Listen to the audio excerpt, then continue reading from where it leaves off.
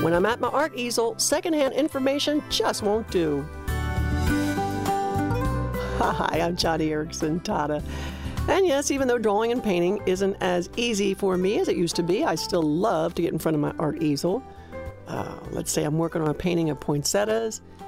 I just have to have a vase of fresh poinsettias to study. There's no way a photograph can convey, that real dark red tone, or those real shadows, or that little crown of yellow and red at the center. I remember when I finished an art project that included drawings of 38 pairs of hands. I hired a model who could stand next to my easel and pose his hands this way and that. The result? Those 38 hands look real. When I fail to study the real thing, my paintings show it. They lack life. If I've only worked from photographs or other people's ideas, I just have to go out to a florist and get a pot of actual flowers, or I have to have a model. I once did a drawing of sparrows, and I knew I just had to study the real thing. Well, I couldn't pin down an actual bird, but I did find a very lifelike little sculpture of a sparrow that looked almost real, and I lit it and I used it as my model, and as a result, the final rendering looks just as real. You have to study the real thing. A painting will lack life if you only use photographs. And what is true for the artist is true for the believer. So many Christians settle for secondhand information, as they seek to know the Lord better. Some only get to know the Lord through other people and their experiences with the Savior.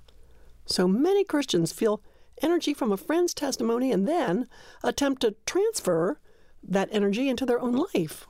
Or they listen to a captivating story about someone's life being transformed and they tell others and pass it on. And it's so funny how our mind can convince us that simply in the retelling, we think we've had the experience. But that's secondhand and it won't work.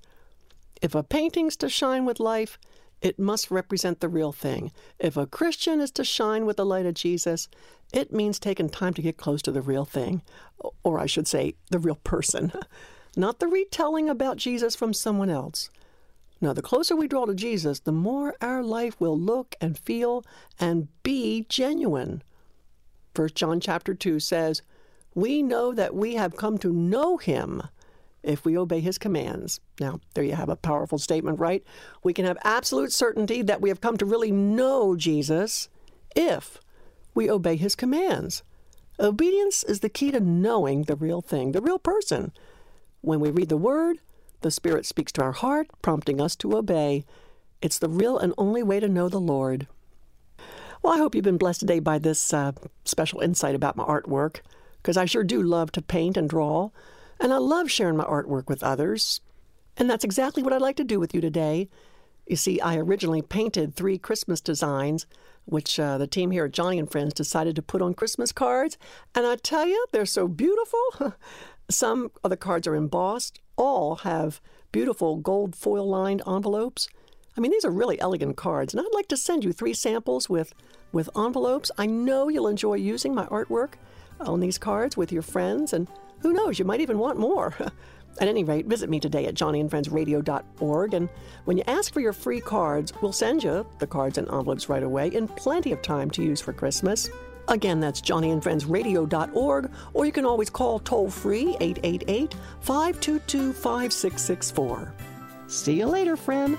Until next time on Joni and Friends.